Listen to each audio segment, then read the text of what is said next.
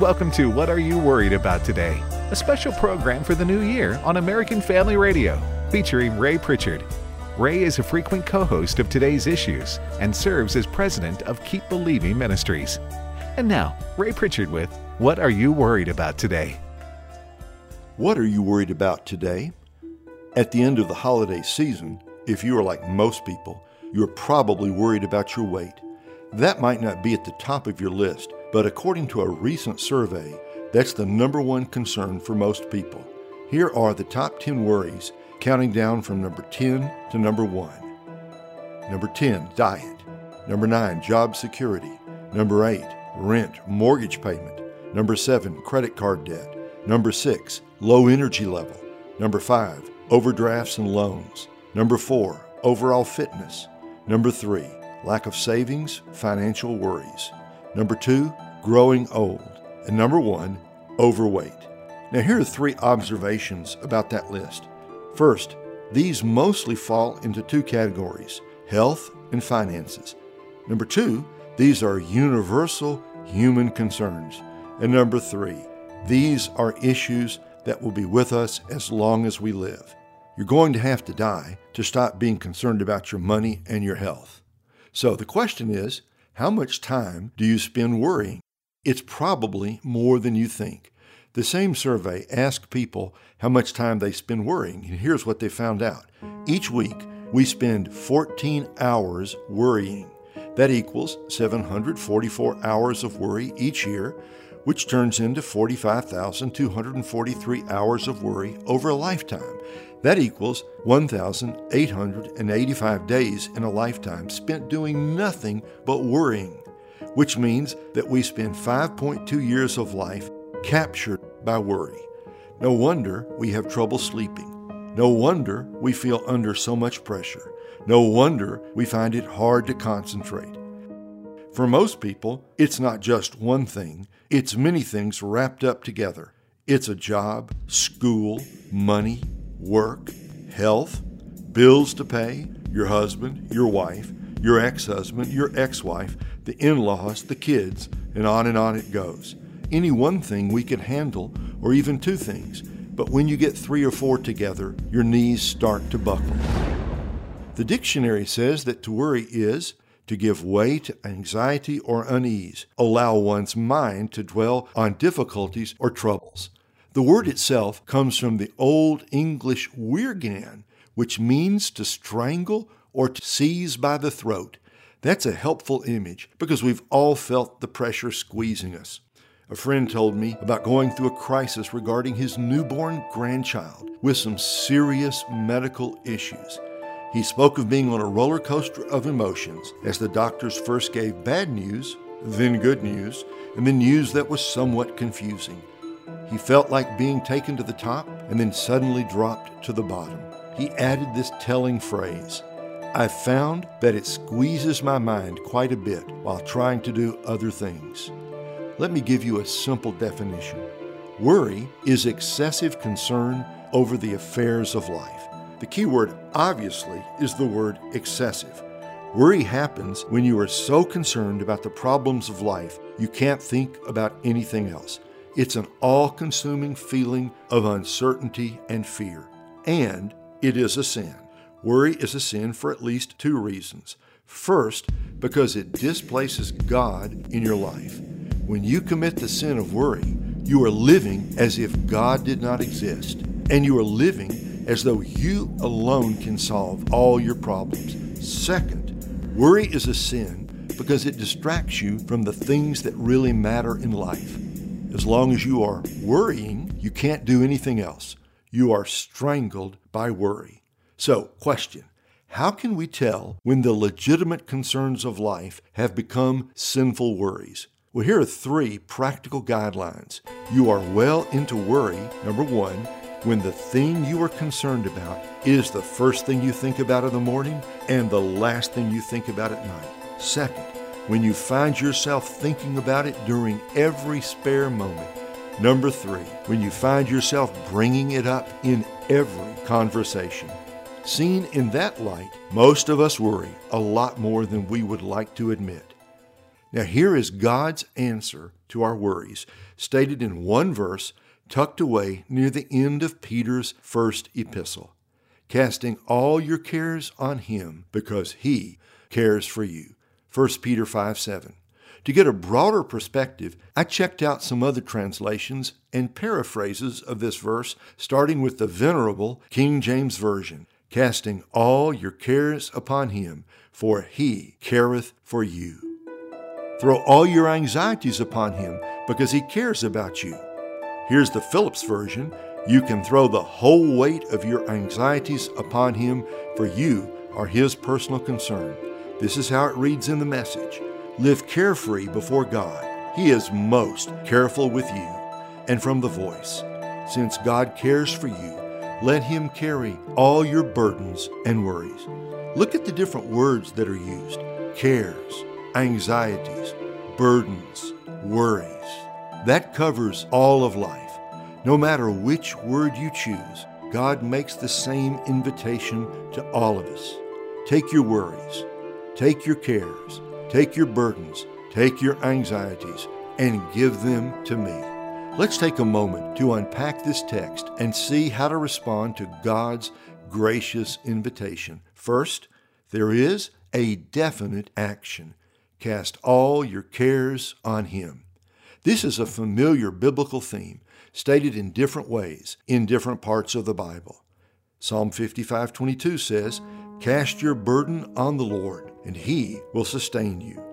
Psalm 56:3, When I am afraid, I put my trust in you. Psalm 37:5, Commit your way to the Lord, trust in him, and he will act. And from Matthew 6:25, Do not be anxious about your life, what you will eat or what you will drink, nor about your body, what you will put on. Is not life more than food, and the body more than clothing? Matthew 6:34. Do not be anxious about tomorrow, for tomorrow will be anxious for itself. Sufficient for the day is its own trouble. And then finally, a very familiar verse, Philippians 4:6. Do not be anxious about anything, but in everything, by prayer and supplication, with thanksgiving, let your requests be made known to God. I said finally, but really, let's add one more. We have the wonderful promise of Hebrews 13:5. For he has said, I will never leave you nor forsake you. Any of those verses would make the case, but the accumulated weight makes it even stronger. God intends that you not be strangled by worry. God has done everything necessary for you to trust him. He has said, Give me your problems. 1 Peter 5:7 says we are to cast our cares on the Lord. The word cast means to throw off with vigor. It's the picture of a hiker at the end of a long day, unhooking his pack and tossing it down. That's what you are to do with your anxieties. By an act of the will, you are to unload all your worries on the Lord. Said in two words, we are to release anxiety. Now, I tend to hang on to my problems. Odd as it seems, I feel more comfortable when I am worrying about my finances or my family or my future. We all like to be in control, don't we? Worry gives us the illusion of control. Well, as long as I'm worrying about fill in the blank, I can do something about it. No, not really. Now listen, Peter is not telling us blow off all the concerns of life. You've got to think about things like your job, your education, your finances, your children, your health, your friendships, and your plans for the future. Every day, you make decisions that touch all these areas. So, what is Peter saying? Something like this. Make wise plans in all areas. Make the decisions you need to make. Decide what you need to decide and do what you need to do. But do not be strangled with worry about things you can't control. Thus, the command to release anxiety and throw the full weight of your cares on the Lord. We are to unload all our worries on him. There's a second truth here, a deliberate release. Cast all your cares on him. Not long ago, I sat down, took out a piece of paper, began to write down the things that were troubling me. Within a few minutes, I ended up with a list of 43 items. After I looked at it, I added 4 more things to the list. And later, as I studied that list, 2 thoughts occurred to me. First, none of the items are world-shaking in their impact. Most of them have to do with the ongoing concerns of life. Nothing was in the category of bringing peace to the Middle East. Yet the things on my list, trivial though they are, have a cumulative effect that weighs heavily on my soul. Second, I realized as I looked at that list, I have no power to solve or change most of the things on my list, at least not immediately. Now, to be sure, some things will take care of themselves. Other things involve God's timing. Still others are ongoing prayer requests that I pray about almost every day. After I made my list, I wrote 1 Peter 5:7 at the bottom of the page to remind me that I don't have to solve my own problems. Let me encourage you now to write your own list. You don't need to let anyone else see it. Just take a few minutes to write down your cares, your worries, and your burdens. Then write 1 Peter 5:7 at the bottom of the list. Since this list isn't for public consumption, write down whatever is on your heart. Then rip it up and throw it away. The very act of ripping up the list is part of what it means to cast your cares on the Lord. Third, there is in this verse a divine destination. Cast all your cares on Him. Either He carries the worry or we do. If we do, we'll be divided, distracted, disturbed, confused, frustrated, and burdened. But if He, the Lord of the universe, if He, our great God, if He, the Lord Jesus, carries the load, we may still have trouble and difficulties. Indeed, it is certain that we will still have trouble and difficulties. But if we cast our cares on Him, there will be no consuming anxiety, no dominating fear, no undue concern, and no hopeless despair. Here's another way to say it. Jesus will carry your backpack as you hike toward heaven. It's not just that your burdens will be carried, it's that He, the Lord of the universe, will carry them for you. He who is above all things, He who is before all things, He who created all things, He who is our Savior, He who knows us and loves us, He who came for us, He who died for us, He who rose for us, He who intercedes for us, and He who will one day come again for us. He will personally carry all our worries. So, why would we lug that heavy weight when Jesus will carry it for us? Why would we cling to our problems when the Lord of heaven and earth will lift the burden for us? Why would we stagger under that load when our Lord says, "Let me carry that for you"? So what we have here is an invitation, both intimate and personal. Jesus says, "Will you let me carry your burdens?" How can you say no to Him? Fourth, there is in this verse a delightful reason, casting all your cares on Him, because, here it is, He cares for you. Ponder those 4 simple words, He cares for you. What truth they contain, what hope in the time of trouble. In thinking about this, it helps to know that when Peter wrote this verse, he used 2 different Greek words. The word translated cares or worries or anxieties in the first half of the verse is completely different from the word translated cares in the second half. The words aren't related at all. The word in the second half of the verse means something like to fix your thoughts upon something. One writer said it means that He always has you on His heart. He is always thinking about you. We can think of many contemporary examples.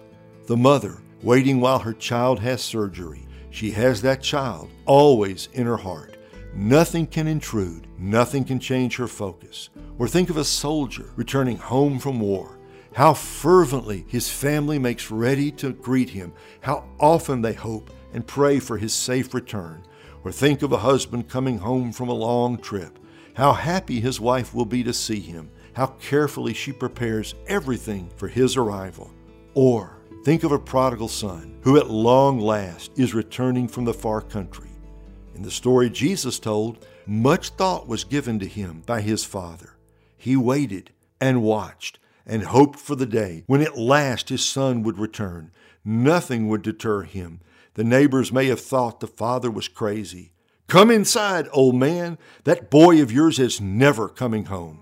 But he would not be turned aside. His son was on his heart.